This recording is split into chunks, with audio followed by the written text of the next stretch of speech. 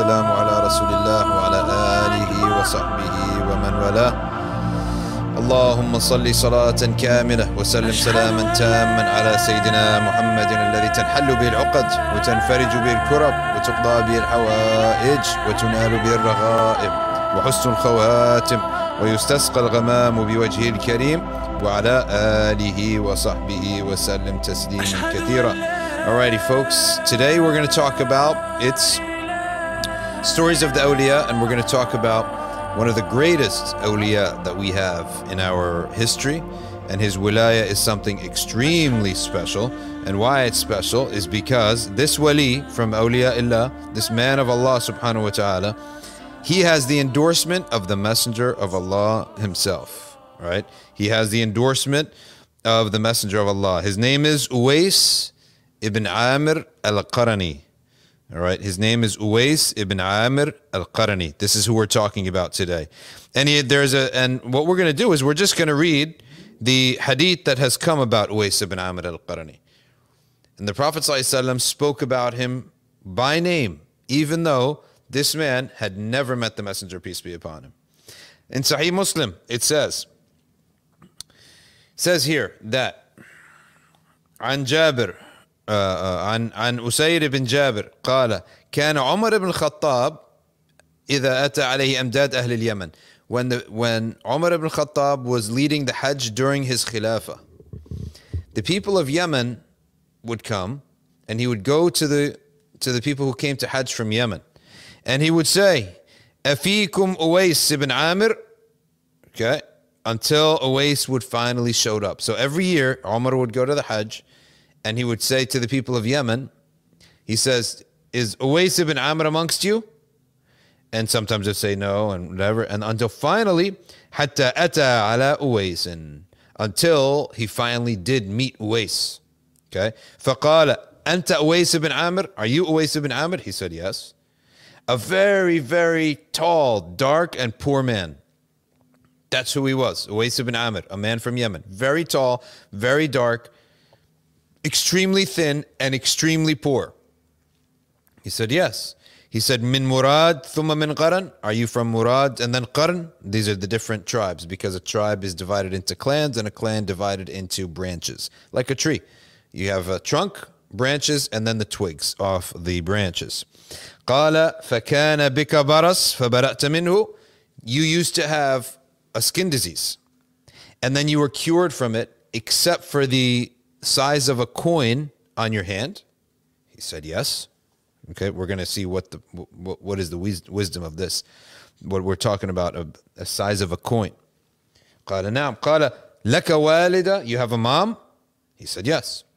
He said, then I have heard the Messenger of Allah sallallahu alaihi wasallam say, one day there will come upon you Uways ibn Amir from amongst the people of Yemen. Okay, from Murad, then Qarn. His tribe is from Murad and Qarn. The sub-clan is Qarn. كَانَ بِهِ بَرَسٌ فَبَرِئَ مِنْهُ. He used to have a skin disease, and Allah healed him from it, except the piece of a coin on his hand. Okay. And he has a mother, and he was very good to his mother. He is of a status with Allah subhanahu wa ta'ala. If he tells Allah what to do, Allah will do it. لو أقسم على الله لأبر الله قسمه. What does that mean? We make dua to Allah. We say, oh Allah, please grant us such and such. Please do this for us. He's saying the opposite here. If he tells Allah what to do this, Allah will do it for him. Can you imagine? And if he swears, أقسم, I swear you're going to do this, then he will do it. How has such a person reached such a rank? And why? Okay. فإن استطعت أن يستغفر لك فافعل. If you can ask him to seek forgiveness for you, do so. Ask him to seek forgiveness for you. Okay. فاستغفر لي. So he said to Uways, seek forgiveness for me. And he sought forgiveness for him. فقال له عمر. Umar spoke to him, had some discussion with him. They talked a little bit. And then at the end of the discussion, Sayyidina Umar said, where do you want to go? He's the Khalifa. He can write him a letter. قال الكوفة. He said, oh, I want to go to Kufa. Kufa was the big Arab city in Iraq that was established by Umar. He commanded Sa'd ibn Abi Waqqas and Salman al-Farisi to go there and to establish a city. So they found the flat land that was very similar to the Arab territory, so that the Arabs would be physically capable of living there, and so and it would be similar to their environment. So they established the city of Kufa. Okay, and there he says, Kufa. قال ألا أكتب لك إلى عاملها. She said, should I write a letter of reference to the governor there to take care of you? قال أكون في غبراء الناس أحب إلي. He said, I'd rather stay amongst the masses of people. Just I want to be one of the people. I don't want to be someone special that has a letter from the Khalifa. Then you're someone special. قال فلما كان من العام المقبل. Okay. Now, the next year, in the next Hajj, all right, حج رجل من أشرافهم. One of the nobles from this tribe, from Uways' tribe, came. فوافق عمر. So he met Umar. فسأله عن أويس. قال تركته رث البيت قليل المتاع. So he asked him about Uways. How's Uways al-Qarni doing? He said he has nothing in his house. He is extremely poor. He's super poor. قال سمعت رسول الله صلى الله عليه وسلم. Sayyidina Umar says, he tells him, why did I have a special conversation to Uways? Because the man said, Umar, why were you talking to Uways of all people? قال, the Prophet ﷺ said, Uways ibn Amir will come to you from the people of Yemen, from the family of Murad and Qarn. كان به برص. He had a skin disease and Allah cured him except for the piece of a coin. And he has a mom with which he was good to. If he tells Allah what to do, Allah will do it. فإن استطعت أن يستغفر لك فافعل. If you can ask him for istighfar for you, do it. فأتى أويس فقال استغفر لي قال أنت أحدث عهدا بسفر صالح. So he said, but Uways said, you're the one who have come from a long journey, so you seek forgiveness from me. He said, no, أنت أحدث عهدا بسفر صالح. So in other words, now then when the Umar recognized him, the chief of the tribe recognized him, then Uways became famous. فَفَطِنَ لَهُ النَّاسِ. The people started paying attention to Uways. Now listen to this. This is really important because it shows you that the awliya Allah, all they care about is ikhlas. They just want a relationship with Allah. They're sincere. That's all they want. They want nothing else. And they're true about that. Fame is a wonderful thing that people think is great, but it's not. فَفَطِنَ لَهُ النَّاسِ. Okay. فَانْطَلَقَ عَلَى وَجْهِهِ. The people started, oh, he's special. Let's go ask him for dua. Let's go see what he's all about. فَانْطَلَقَ عَلَى وَجْهِهِ. He disappeared right then and there. قال أسير وكسوته بردة. His clothes was just like he had like a wrap around his thigh, around his waist, and a burda. فكان كل ما رآه إنسان قال من أين أويس هذه البردة. So now listen to the story. He had a skin disease. He was so poor, so miskeen. He did not have a dad. All his life, of course, he had a father, but he didn't live with his father. His father, maybe he died. It was him and his mom. In extreme poverty, and his mom was blind on top of that. His mother was blind. So that's how he lived. And he would herd of sheep for people, and they would throw him a couple dates at the end of the day. He lived such a simple and bland life. Unbelievable. But all of his time would be contemplating Allah. And he asked Allah, oh Allah, cure my skin disease. But leave me a little bit on my hand that I could see every day and remember that your favor upon me. So that's why he had a little bit of skin disease on his hand. He said, leave it there. Leave me a little piece so I can remember your fadl upon me. Now, Uways al-Qarni, he heard about the Prophet ﷺ has come, and he wanted to go see the Prophet. And the people from Yemen had come, and they had spoken to the people that there's a new message, there's Quran, there's Deen, etc., etc. And so Uways then became very interested in this, and he started doing exactly what the teachers are saying. So he started to pray, he started to do all these things, and he loved it. And then he thought, I want to go see the Prophet myself. So he went to see the Messenger sallallahu alaihi wasallam, but his mother said, how could you leave me when I'm blind? I have nobody else. She said, go, but if you don't find him, come right back. And so he went, and lo and behold, the Prophet sallallahu alaihi wasallam was not in Medina. So he went right back home. He didn't say, well, this is my only chance. No, he stuck to his word. He had an agreement with his mom. Go, if you can't find him there, come right back. Don't wait. Because we don't, back in the old days, you don't know when someone's going to come back. Nobody knows. So he went back. So he did the whole trip up to Medina, came back, and never met the Prophet ﷺ. But the Prophet ﷺ was informed by Sayyidina Jibreel that there is this special human being, and the Prophet ﷺ said, my soul and his soul meet. And we have a hadith in Bukhari that when a person sleeps, the souls move around. What's the difference between death and sleep?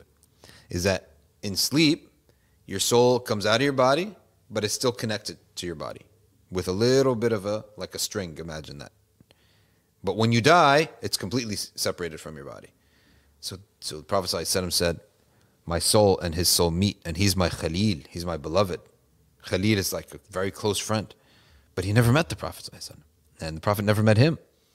But the Prophet is telling Abu Bakr and Umar and Uthman and Ali, telling the Sahaba, because all the Sahaba were there, if you meet this man, seek forgiveness from him. Ask him to make a dua for you for your forgiveness of your sins. How is it that a person could reach the rank that the greatest people in our deen and the Sahaba whom, look at the rank of these Sahaba and look at what they did and look what the Prophet said about them. Prophet ﷺ said about Sayyidina Umar, لو كان نبيا بعدي لكان عمر. If there was ever a prophet after me, it would be Sayyidina Umar. And yet he's saying to him, Sayyidina Umar, you go and seek forgiveness from this man. In other words, ask him to make dua for you for forgiveness. And this man never memorized the Quran. He didn't have the accomplishments. He didn't attend Badr, Uhud, Khandaq. He didn't attend any of these things. He never even met the Prophet ﷺ. What this should tell us, you never know who's close to Allah subhanahu wa ta'ala. This is such a heavy hadith. You walking around, there may be a person who just took shahada. That's it. And they're barely scrapping by in their religion. Like they may not know any Arabic. That's what happened to Uways. He doesn't know tafsir. He doesn't know hadith. He doesn't know anything. But Allah knows how pure his Islam, his heart is. And his intent is so pure for Allah. He doesn't have the circumstances. He doesn't have, maybe you can even say, the genetics or the talent or the ability to study, to get learned. So we in Islam, you never know who Allah loves. There's no favorites here. If someone's heart is pure, that's what their rank is. That's what Allah cares for. The purity of intention. Otherwise, that's the only thing that we all have. Otherwise, it's about what family you came in. You could be born into a family that speaks Arabic, so you're light years ahead of everyone else. You could come into a family that memorized Quran. By 9-year-old, you memorize Quran. A convert comes in at 50 years old, he doesn't even know Alif and Ba. Right? So you say, of course he's going to be closer to Allah because of his family. It doesn't work like that. It's all about your ikhlas to Allah subhanahu wa ta'ala. Sayyidina Umar, in other narrations, he said, Uways, I make you a judge. Because if the Prophet said all these good things about you, you should be a judge. He said, no, I don't want any positions. He said, I make you to teach. You'll teach the people. He said, no, I don't want to be known by the people. The word about Uways spread around the ummah. And the shabab of the ummah, the youth, they would all travel around searching for Uways.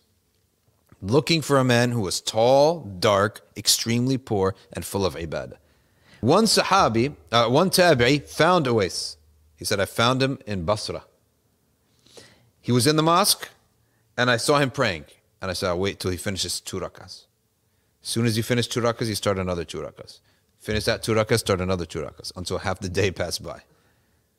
I got so exhausted, I left. Next day, I tried to find him. He kept doing this. He said, all I would see is always making dua and praying the entire day. Then finally, at night one day, I saw him at a river, at the bank of a river. So I sat next to him, and we talked, until I said, are you Uways? Right. He wasn't happy.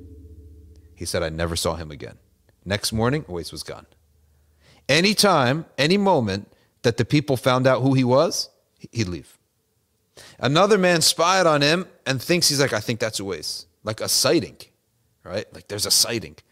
He said, I saw him on a garbage heap, a heap of trash where the people put their trash, sifting through the trash for pieces of bread and food. Then a dog came barking at him and he said, oh dog, let me take this half of the garbage, you take that half of the garbage. You're not better than me and I'm not better than you. Because if I pass the sirat, then I'm better than you. If I don't pass the sirat, which is the bridge over hell, you go to paradise, then you're better than me, right? It's true. So therefore, we don't know who's better than who. So we split the garbage 50-50. He said the dog then wagged its tail and took its half. It's as if the dog understood what he's saying. This man is Uways al-Qarni. He had nothing in his life except ta'ah. And now let's go to the question of what does it mean that he tells Allah what to do when we know that things only happen by the will of Allah. Things happen because Allah wills it, not because some human wills it. So how do we make sense of that? We make sense of that because the soul of the person who is submitted to Allah subhanahu wa ta'ala, when he's submitted to Allah ta'ala fully, completely, his whim and his thoughts have almost also been transformed as if they are completely right under the qadr of Allah. So anytime they get a thought, it is inspired directly from Allah's qadr.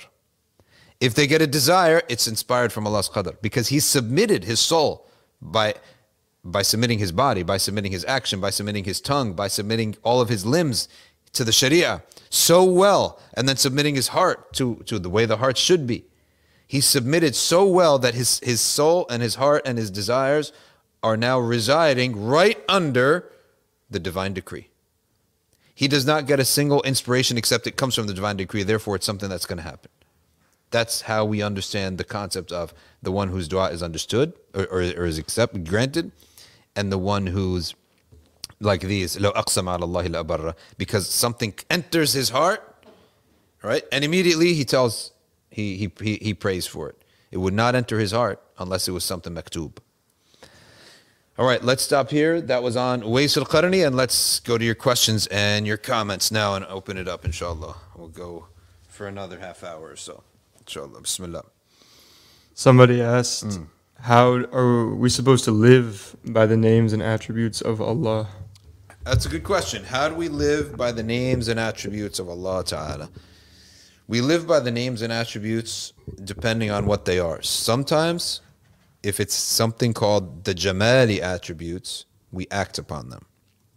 For example, the generous, we try to be generous. But the Jalali attributes, we do the opposite. If Allah is al-Mutakabbir, we be humble. Okay? Allah is, for example, the creator, then we attribute everything that we do to His creation. We don't say like, I created this invention. No. By the permission of Allah, I was able to make this thing. So some names you do the opposite, and some you fulfill them. Okay?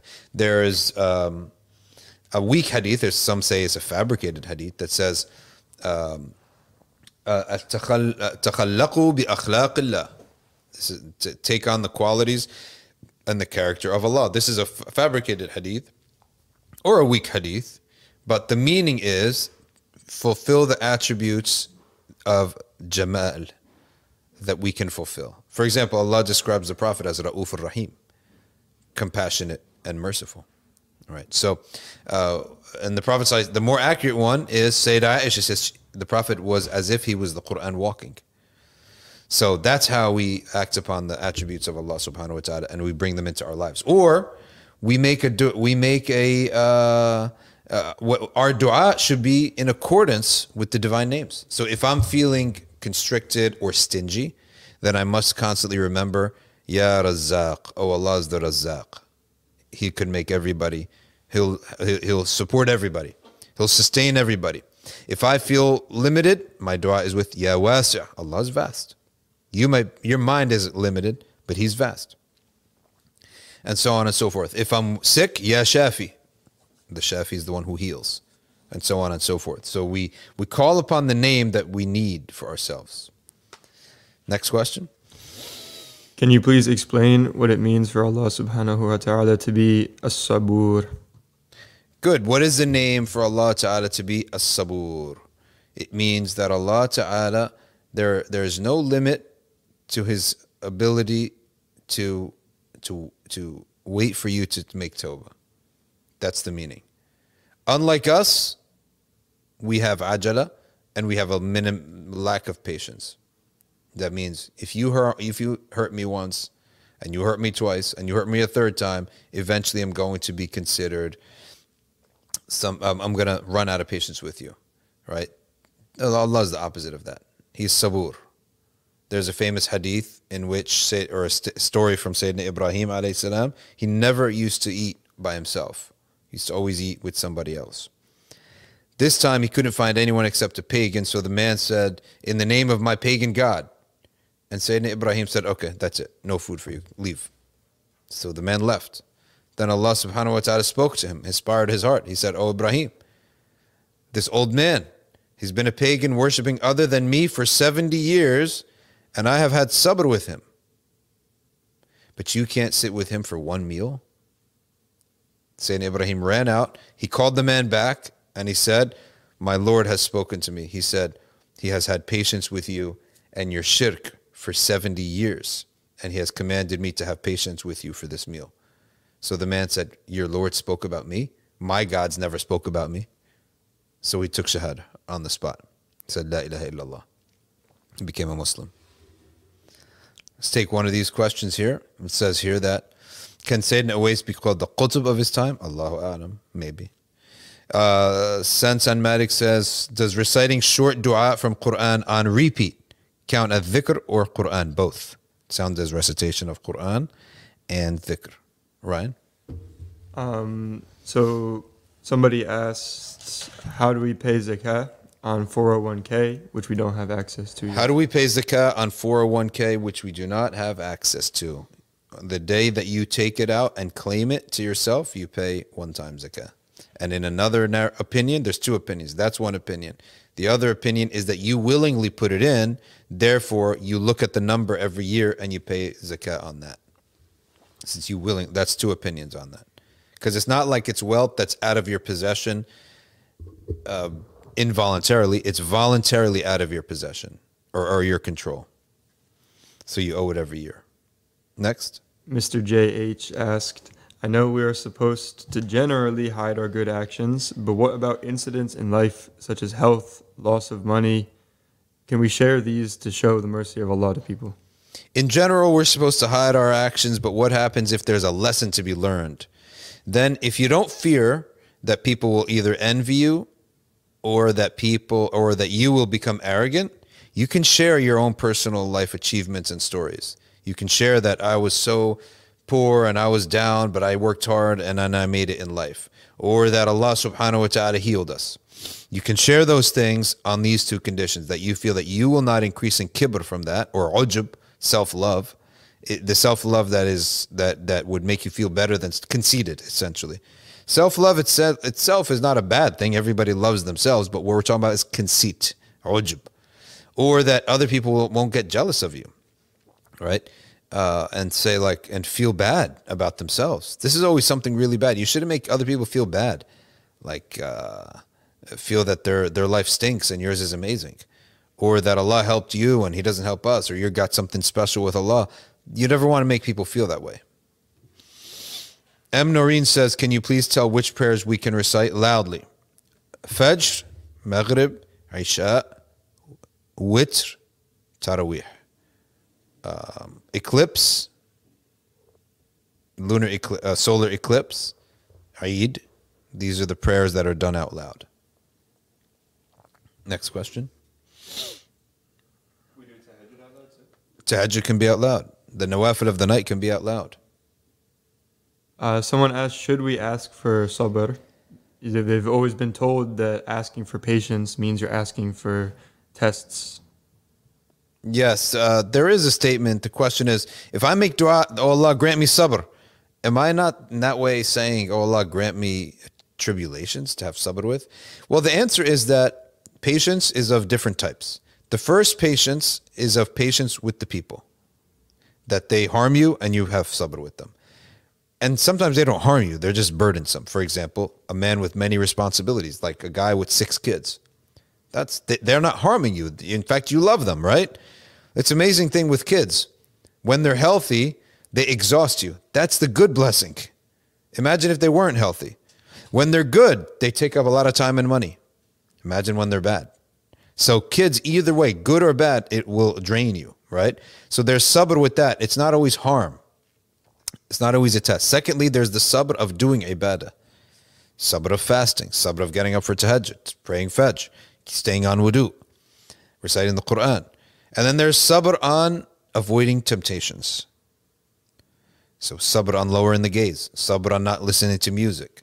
Sabr on not backbiting with people. Sabr on avoiding gatherings where they're just talking nonsense. That requires sabr. Sabr on resisting taking an interest loan. Interest loan is extremely lucrative, but you don't take it. That's a different type of sabr. So when you say, oh Allah, grant me sabr, you may specify which sabr, right? Or you may simply put the clause, fi khair wa lutf wa afiyah, in goodness and in gentleness and protection, so that you're not asking something bad. And we don't believe that Allah is one who plays tricks on us. So that I said sabr, and then something bad happened to me. Oh, you said it. No, this is like children. Or it's someone who's wicked. And we don't believe that about Allah. So just following up on that, because that's like beautiful patience, right? So what would ugly patience look like? Ugly. So there's beautiful patience, there's not beautiful patience, and then must be ugly patience. So if there's beautiful patience, which Allah calls sabrun jameel, then there must be sabr qabih, bad patience. And there must be sabr, which that's not a Quranic term, but we're saying it must exist. And there is also sabr, which is neither jameel nor qabih. The beautiful patience is the patience in which you do not complain. You believe that you feel, if I complain about this, it's as if I complained about Allah. That's called sabrun jameel.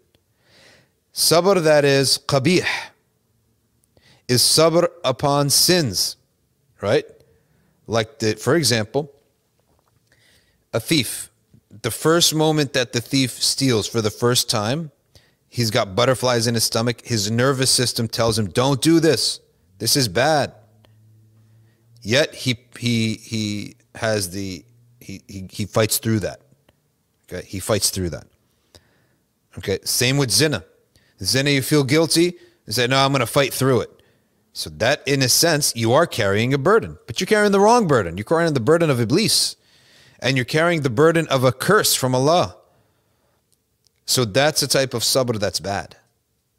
And then you have sabr that is neither good nor bad. And that is, you get a tribulation that comes upon you, and you complain about it, but you don't lose your obedience to Allah.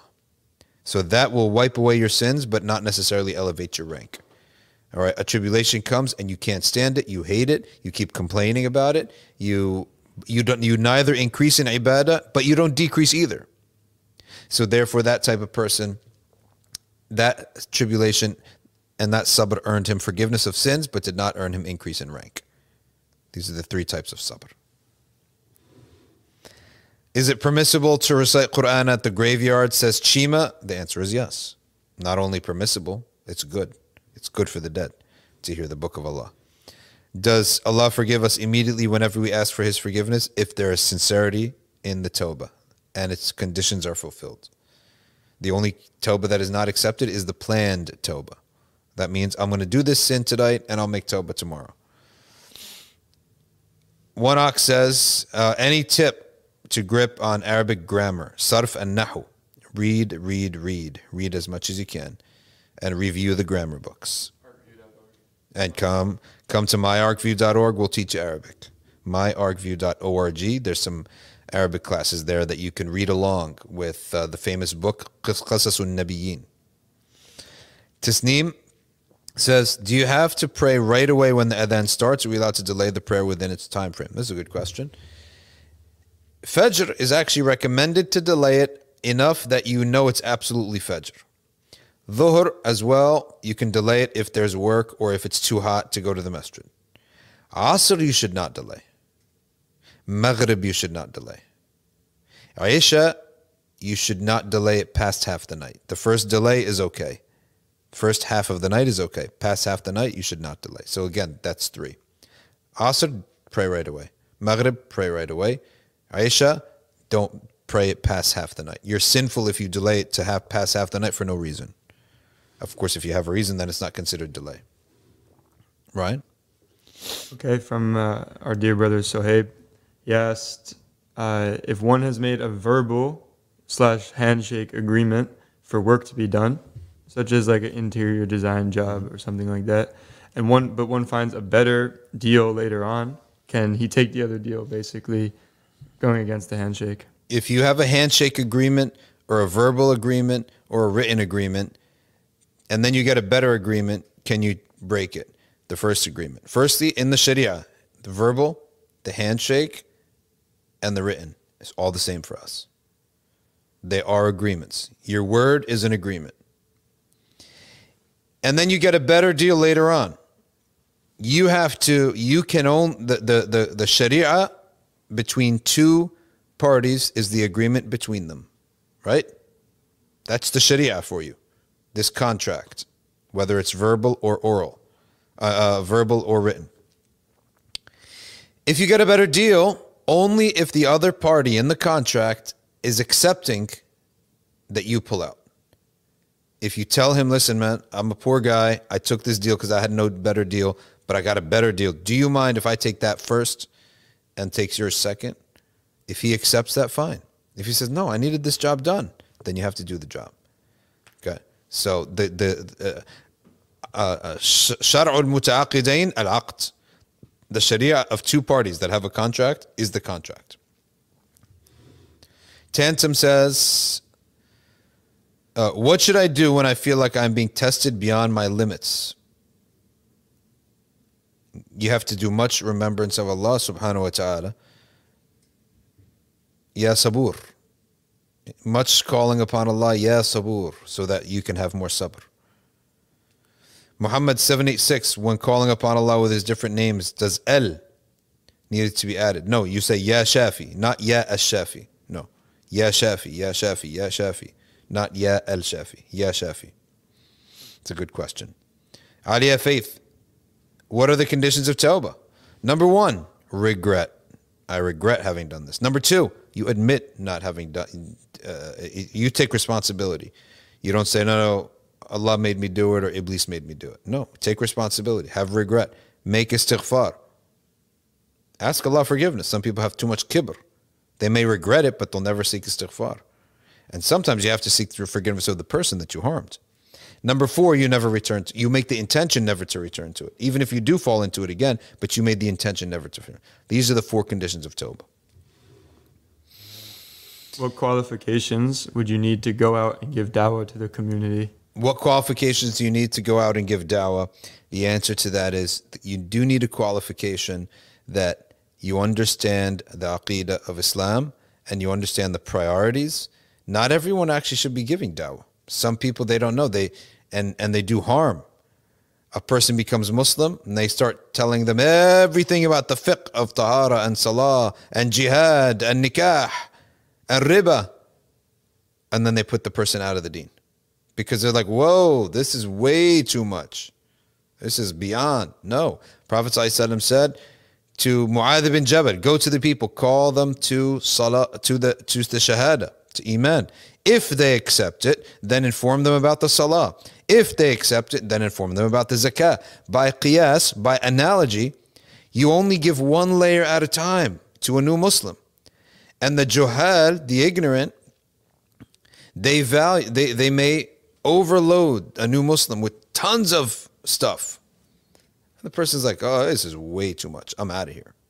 Secondly, they may not look at the foundations of a person's iman.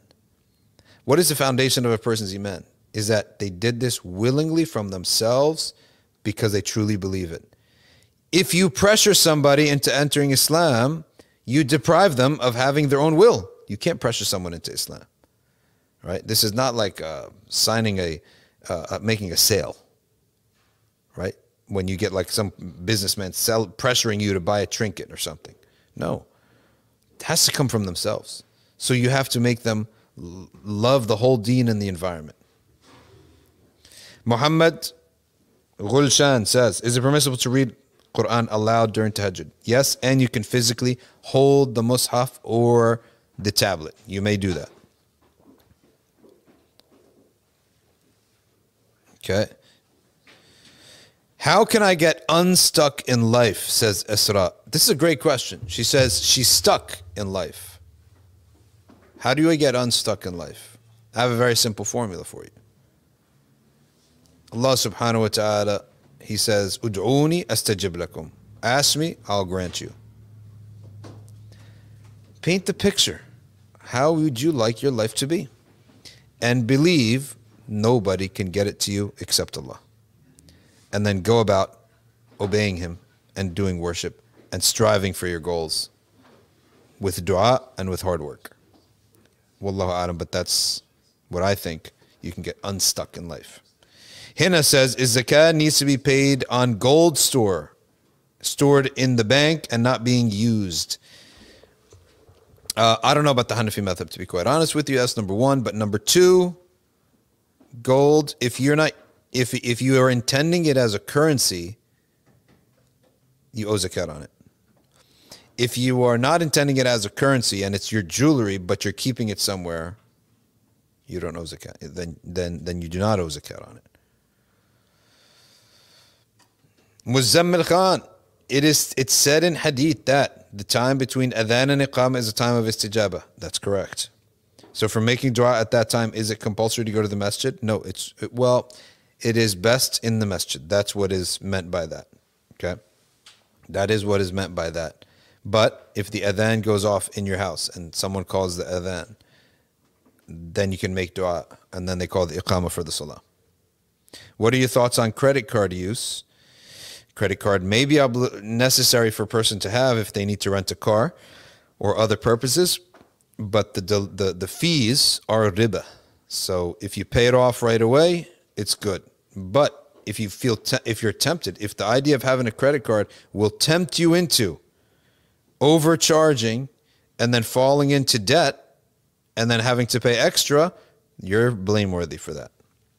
Aliyah Faith says, how do you know if your tawbah is accepted?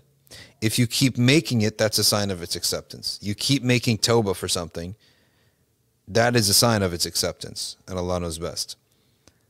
Hayya ala salah, is it sunnah to stand when the iqamah is said at Hayya ala salah? There's different, when the imam says, qad qamat as-salah, that's when you get up.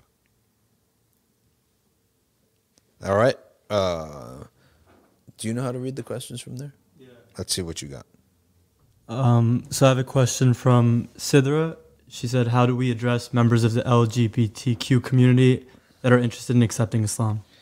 Sidra says, how do we address people who are from the LGBTQ that are interested in accepting Islam?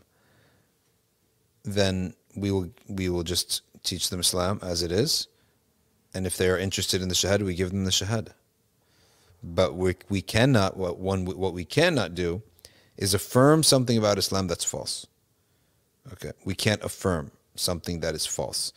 You don't always have to say everything, but we do not affirm something that's false. Okay, you cannot mislead them and say, "Oh, yeah, Islam accepts for you to do this, that, and the other," which is haram. Okay, but you don't always have to say, or you cannot mislead them. That's essentially the answer to that question. But let them enter Islam. It's their haqq, and it's Allah's duty for him to be believed in. I mean, astaghfirullah. It's Allah's right to be believed in, and it's their duty to believe in Him. So, when the topic is broached, that if you fall into some sin, God is forgiving, but you can't believe that sin is right. That's what we would say when that aspect of the topic comes up. FJ Free says, can you shed lights on the report that Imam al-Ash'ari repented from the creed he had called for? That is completely false. By the way, 99.999% of every time someone from, let's say, the Salafiyya or some other group, they love an imam and they need to quote him, but then they don't agree with his aqeedah. They say he repented on his deathbed. It's false. There's no records of these things, okay? That you make him part of your madhab and say he repented on his deathbed. In fact, the one person who did repent at the end of his life was Ibn Taymiyyah from all the tabdi'ah he did of the Ash'a'ira, right? And he writes that at the end of his life, his fatwa on them changed. So this concept of he repented at the end of his life is almost like in America when you love somebody, they say, oh, he's a closet Muslim. He secretly took shahada. That's not true. Is it permissible to take opinion of a certain madhab and then another matter from another madhab only if there's a hardship?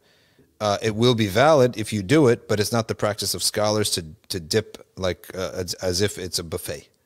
It's not the practice of the righteous or the scholars. Find me one scholar who went around doing that. Ryan? What should the objective of the student of knowledge be in this world so they can have success in the afterlife? What should the objective of a student of knowledge be in this world so he can have success in the afterlife? Very simple. Study from the correct sources of knowledge, act upon it, and spread it. Ilm, suluk, da'wah. Ilm, learning, suluk, acting upon it, da'wah, spreading it to somebody else. Next question. Is there a special dua for finding a job quickly? Is there a special dua for finding a job quickly? And the answer to that, you can use the dua of Sayyidina Musa. Rabbi inni lima anzalta ilayya min khayrin faqir. It's not just for marriage, that dua. Rabbi inni lima anzalta ilayya min khayrin faqir. Why? Because Sayyidina Musa, what happened as soon as he said that? The girl came walking out modestly and she said, my father calls for you so he can compensate you for what you did for us. He had gotten water for them. And there were a bunch of guys there and they couldn't get to the well because the guys were hogging up the space. He went in there and he said, why don't you give these women some room? And he got them the water. So he went to the father, and some people say the father was the Prophet Shu'aib, and he immediately gave him a wife and a job. But of course, the wife he can only get after he pays the dowry. What's the dowry? 8 to 10 years of labor. So he got a home, he got a job, and he got a wife by saying that dua. So therefore the scholars say that dua is for any needs. Rabbi inni lima anzalta ilayya min khayrin faqir. Which is the best dua to make for the ummah then? That's the best dua for the ummah, yeah. Because it's basically open-ended. Any other ones to make for the ummah though? For the ummah, the dua for salah. Allahumma aslah ummata Muhammad. It's one of the best dua. And there is Ya Rabb irham waslah waghfir wastur wahfadh wa tajawaz an sayyati ummati Muhammad. It's a bit long.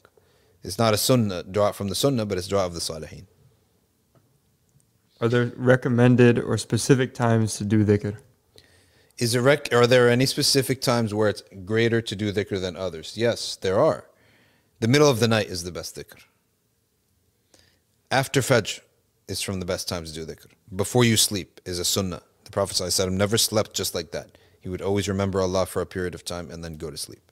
Those are the 3 best times to make dhikr. Tasneem says, what are ways we can remain humble but not put ourselves down in the process? You never put yourself down, by the way. Sayyidina Ali says a man should never humiliate himself. You never put yourself down. Humility is about achievements. Okay? The person who has no achievements in life is not humble. They're meek. They're meek and weak. In order to be humble, you need something to be humble about. Right? So you have to have some achievement, but you don't attribute your achievement to yourself. You attribute the achievement to Allah subhanahu wa ta'ala. And you believe in your heart, and you know in your mind, in one moment, Allah can make you swap places with people. If you despise a person and you look down on them, then it may be now or later that the days will turn and pass, and you will end up like them, and they will end up like you. We have to believe that. At any moment, that could happen. Allah has all the power to do that. Imsecure says, Related to an above question, what is the meaning of the hadith that the believer doesn't humiliate himself? You do not speak things that Allah hid for you. Allah hid your sins, don't expose it. Okay? Allah hid your flaws, don't expose it. That's the meaning of that. Do not speak about something that embarrasses you. This is not humility for us. You do not bring pain upon yourself thinking that this is humility and devotion. There are some Catholic groups, they wear nails. They wear tacks and nails, right? And they bleed. And some of these people are like bankers and educated people. But they believe that they're taking a portion of what Jesus suffered. We say that Allah did not do that from the first place. Secondly, it doesn't benefit you at all. لا تلقوا بأيديكم إلى التهلكة. You don't harm yourself. In Islam, we don't harm. That's not our deen to do that. Even like long prayers or long fasts to the point where you're torturing yourself, that's not our religion. Prophet ﷺ said, if one of you is praying tahajjud and he's too tired, let him sleep. Then get up with energy to pray. So that our deen is one of balance. It's not, self-harm is not something that helps us. Self-humiliation is not something that we do. We don't confess our sins to anybody. Unless you're seeking help. Where you say, listen, I'm a drunkard, I need you to help me. But we don't have confession in our religion. Keep your self-respect and your reputation by not spilling your sins to people. Next question. What is ghira and how should we implement it in our daily life? What is ghira and how do we implement it? Ghira is for every man, for the women of his family, and for the deen. And for every woman, and for the women of her, and the men for the men of her family, and for the deen. So that is, you don't want, it's a natural feeling that needs to be enhanced and we need to be educated about it. It's a natural feeling that if I have a daughter or a wife or a mom, I don't want some strange guy looking at her. I don't want any guy looking at her. If you want to be with them in some way, come respectfully ask for marriage. Okay? That's called ghayra. No woman wants her husband hanging out with other women. And if that happens and she becomes accepting of that, then we say about it that her fitrah has been warped. The society has warped her fitrah. She needs to fix that. Likewise for a man. If he thinks that this ghira thing is some old fashioned and it's a sign of your weakness, then he needs to be fixed. Ghira is rooted in a fear of weakness, fear and weakness, because we do recognize that Iblis can play games. We do recognize, I trust people, but I don't trust Iblis. Iblis can whisper. Prophet ﷺ said, لا يخلون رجل وامرأة ولو كان يعلمها القرآن ولو كانت مريم بنت عمران الصديقة. لا يخلون رجل بامرأة. Okay? No man should be alone with a woman, even if he's teaching her the Quran, even if it's Maryam, the daughter of Imran, the Siddiqah. Why? I trust you, I don't trust Iblis. I trust your good side, I don't trust your nafs. I don't trust my nafs. This is an actual pillar of understanding. I don't trust my own nafs. And if you trust your nafs, that's a false, you're going down the wrong path. If Sayyidina Abu Bakr Siddiq himself, who the Prophet said, you are going to paradise directly, face to face, statement from the Messenger of Allah. Sayyidina Jibreel told him, the first 10 people to walk into this garden upon you, give them the glad tidings of paradise. So he did, because Sayyidina Jibreel knew who was coming. He said, if I have one foot in paradise and my other foot is out, still don't know what's going to happen. You can't trust your nafs. In our psychology, we have a good side that is wonderful, and which is the fitrah and good have husn al-dhan, but we also have an ego. We have a nafs. لا أبرئ نفسي إن النفس لأمارة بالسوء. Zulaykha said, I never defend my nafs. The nafs commands to evil. That's what we say about ourselves. We all have a nafs.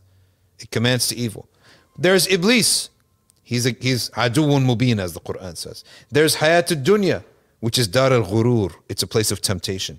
I don't trust that I could be tempted and Iblis could come to me at the same time. So men and women relations have ghira there to separate you from any chance that you can get close to a woman even if it takes 10,000 steps, let's say an average person who doesn't have Islam, right? They have interactions with women all the time and they don't commit zina. Yes, that's true. Let's say hypothetically it takes 50,000 steps and interactions before the thought of zina comes up. Hypothetically, Islam comes to cut the first step. It doesn't wait all the way until zina becomes a possibility, then makes a rule. That's too late by that time. It's too late because human momentum on passions is unstoppable. When a man falls in love with a woman or a woman falls in love, or it's not love, it's just passion, that is unstoppable. Nothing can stop it. And that's why the mention of the hellfire is so vicious. It's a fair word to say, vicious. The angel that punishes, it is said, Wallahu A'lam, I heard from Mufti Niyaz Hannan, he is narration saying the angels that punish in the hellfire are blind and deaf. Because if they could see what they're doing, they would never do it. How vicious is that viciousness, that harshness, is the thought of it can put out your temptations. It could move you away from temptation. So that's the idea of ghaira, is separation. So we cut off the first step. We don't wait until the momentum develops between a guy and a girl and they love each other. And they say, well, oh, this is backwards. What do you mean backwards? It's not backwards at all. It's our deen. It's our identity. It's who we are. It's what we love. The society should accept it.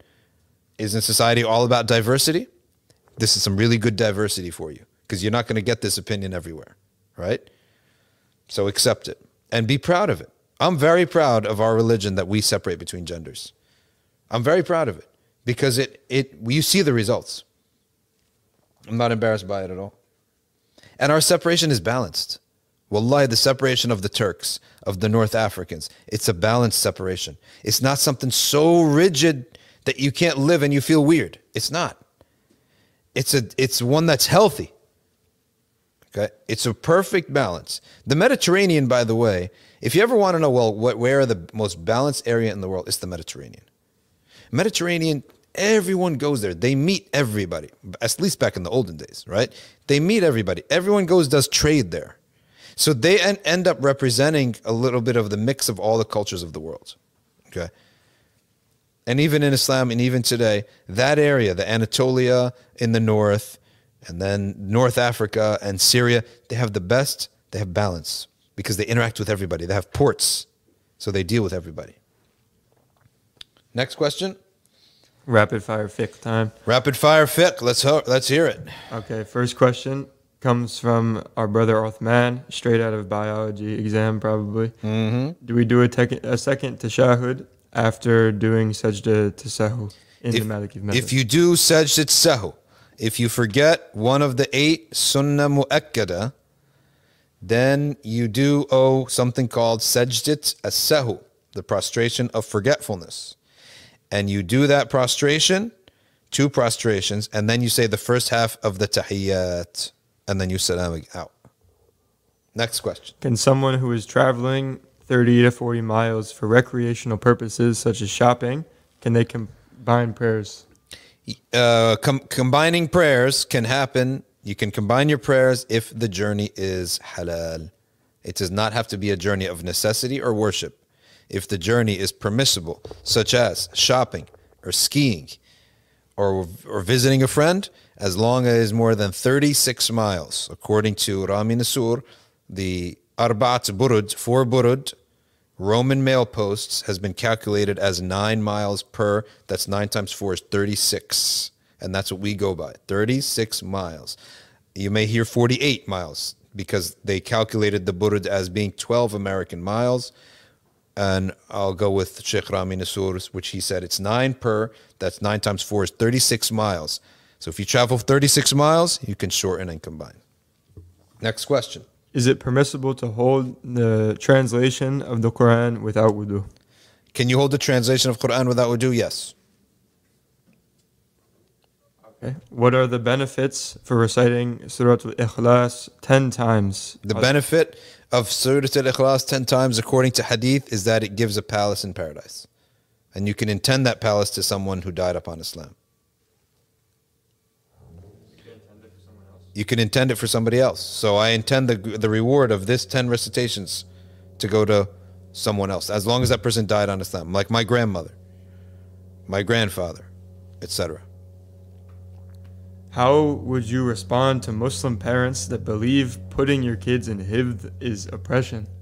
How do you reply to a parent that believes that putting your kids in a hifz program is oppression? Oppression, maybe that's not the right word. Maybe they should use the word too difficult, maybe a little bit stressful, a little bit, but they can't, I think the word oppression is a bit too much. And secondly, leave other families to do their thing. Who are you? What's your business? Maybe their norms are different than your norms. You know that the norms of a kid who grew up upon something, and his mom did it, his dad did it, his norm is very different from your norm. So if there's a family out there that the mom did a HIFZ program, the dad did a HIFZ program, they all did it, they're all fine, they're going to put their kids through a HIFZ program. It's all fine. You grew up watching Mickey Mouse and eating cereal in front of Saturday morning for 4 hours, right? So yes, for you, the concept may be too difficult. So don't judge, don't project your norms to other people's norms. Simple fact. I know a guy, he's a young da'i and a sheikh. His grandma was dying. The grandma. Now, in any society, if your grandma's dying, and khalas, this is the deathbed. We know the deathbed death. Wouldn't you drop everything and come? Well, this guy was out doing dawah. They got the word, the grandma's dying. What did the grandma say? The grandma said she was such a pious woman and she grew up on dawah. Her dad did dawah. Her husband did dawah. She said, stay where you are. What's the value of coming to me when I'm about to die? Right? So you're going to see me for a few more minutes? I'll make dua for you. Go do Allah's work. Don't come and see me. So people have totally different families. They got totally different cultures. And I know people, I don't care if you're making hajj. If the mom trips and falls, cancel your hajj and come and see me. Right? Some moms are demanding like that. That's their version of birr al-walidain. That's their expectation. Okay? I don't care if you're doing a surgery. If I trip and fall, come and visit me. That's the expectation. So don't project yourself and your norms on other people. Next question. How do we explain strong deja vu in Islam? I've never seen any explanation of deja vu in Islam. I don't know what the answer is to that question. Next question. Okay, this is a follow-up from what's the objective of the student of knowledge. Yep. They asked, what should one do if they feel depressed when they look at the state of the ummah and they feel like there's no point in even striving for it? What this question says, what happens if I feel depressed when I look at the state of the ummah and I say there's no point? Stop looking at it and look at only what you can do. That's called sphere of concern and sphere of influence. Right? There's no point spending too much time on sphere of concern and looking at all the bad things. And even the Prophet ﷺ said, you're only one man. A man came and he said, I want to spread the word. The Prophet ﷺ said, you're only one man. Spread about me even one thing. So look at your sphere of influence instead of your sphere of concern. Don't look so much at the negative things. The news is meant to spread negative thoughts in the minds of human beings, so everyone's thinking is negative. And when you think negative, you attract negative. So get yourself some momentum by doing one good thing to the person next to you or to yourself until you get some momentum. Next question. In ghusl, do you have to wash every single part of your skin? What's the dominant opinion about the back? In ghusl, you do have to wash every part of your skin by rubbing. And the back, you can use something. And there is the Egyptian opinion in the Maliki madhab that wherever your hands reach is what you have to wash. But it does have to get wet, for sure. Next. What are the best practices and du'as to get someone out of depression who tried medicine, they tried physicians, but it's still not working? What is the best medicine to get yourself out of du'a? You tried doctors, you tried everything. First of all, it could actually be something chemical imbalance. Allahu A'lam. We're not going to discount that. But the spiritual side, there is nothing more powerful to uplift the spirit of a human being than salah upon his messenger, sallallahu alaihi wasallam, upon Allah's messenger. Why? Because Allah loves his messenger. and he loves those who remembers his messenger. And therefore it has been said and been tried and tested that much salah on the Messenger of Allah ﷺ will cure all spiritual ailments. All, capital ALL. No doubt. Next question.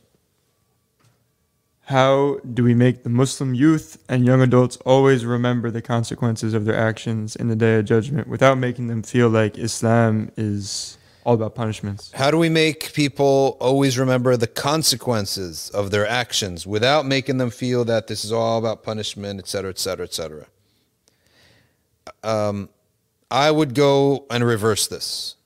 Rather than moving people by fear, move them by motivation for reward. Human beings love themselves, right or wrong. We all love ourselves, and we all want something good for ourselves. If you tell somebody, don't go over there because there's a fire over there, all he's going to do is be very curious, right? You see there's a fire, what do people do? The deers all run away, the human being run to the fire. Let's look at it. You make something more mystical sometimes or fantastical in their mind. But what you do, what human beings will always respond to is something that they will benefit from, and the benefit that's quicker is more moving to a person than the benefits that's further. So if I say to you, you will see the results tomorrow if you do this ibadah today, and if you avoid this sin today, and you will see an amazing benefit in your worldly life tomorrow, you'll see him moving really quick.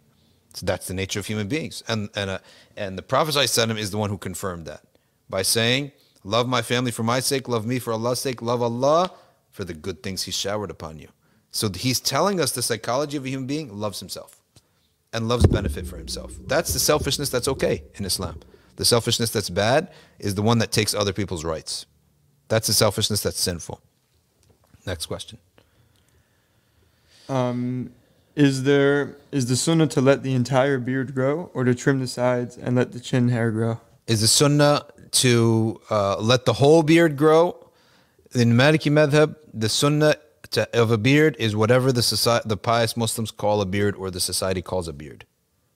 Okay, that's what the sunnah is for having a beard. Whatever is called a beard. And from the sunnah of Abdullah bin Umar is that he would let it go a fist length and then cut underneath. He's the one who invented the concept of fist length. He knows better than the sunnah than anyone else, and he understood that the Prophet did not mean the beard down to belly button. Right? He used to take his fist and cut from here. And there were others examples that the side can be trimmed. And there was a Syrian or Jordanian scholar who wrote about the Hanafi madhab, the permissibility of trimming the sides.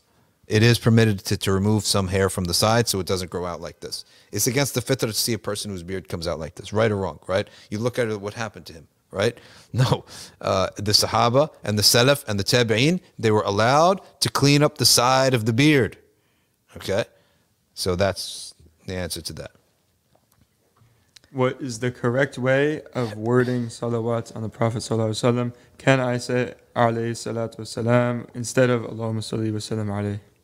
What is the correct wording of salah and salam on the Prophet, peace be upon him? There is many different correct wordings. Any expression which says alayhi as-salatu was-salam, Allahumma salli wa sallim alayhi, whether you use the pronoun alayhi or you use the word Muhammad or Sayyidina Muhammad, this is all acceptable. But you should include salah and salam.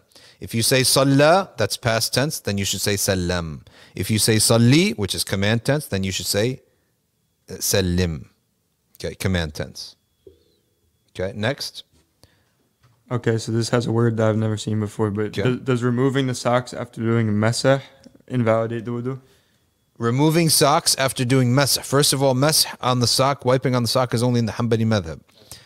If you're doing masah on your sock, you must make sure your entire wudu is according to the Hanbali madhab. Go study it. Otherwise, it's invalid. You may bring a wudu that is neither valid in the Hanbali, Hanafi, Shafi'i, or Maliki madhab. Therefore, your salat's invalid. You say, oh, Allah should be forgiving. Don't tell Allah what to do. Allah wants the salah to look like this. All right? And the answer to that question of what does salah and tahara look like has been answered by the great scholars of the four madhabs and what they've agreed upon. All right? Within their madhab.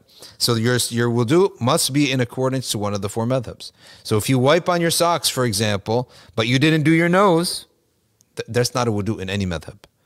Because only the Hanabila allow wiping on the sock, but they also demand that you do your nose and your mouth. It's fard for them. The ear is fard.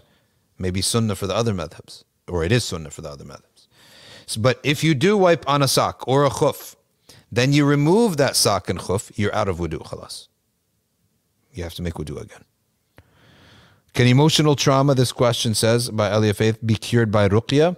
Dhikr in general, and ruqya is a branch of dhikr.